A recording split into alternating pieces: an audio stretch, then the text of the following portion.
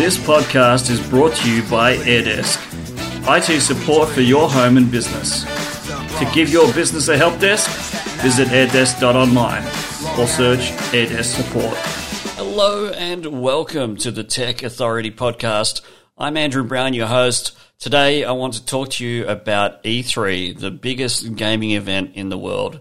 It's a pretty exciting thing if you're into gaming because there's lots of new games coming this year, and they're coming from all sorts of developers, which is great, across all different platforms, console, PC, Mac, Linux, whatever you can expect, it's going to be big. Except this year, it's not going to be the massive conference that you normally go to in LA. It's a fairly big conference too. Lots of big names go there. Lots of big games will be coming out this year. There's the kickoff for Battlefield that started earlier today, with the big festival thing starting very soon, starting at midnight tonight in Australia. You'll be able to watch that on either Twitch or YouTube, and there's going to be news from all sorts of companies.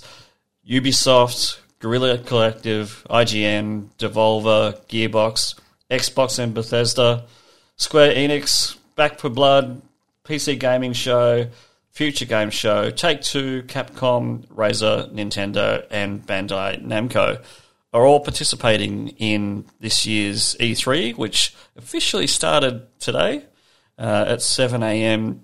in the US on the PT, Pacific time. And it's going to be a big game show.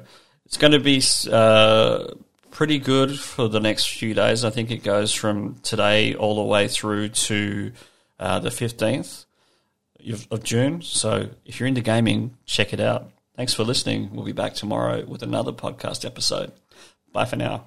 This podcast is brought to you by AirDesk, IT support for your home and business.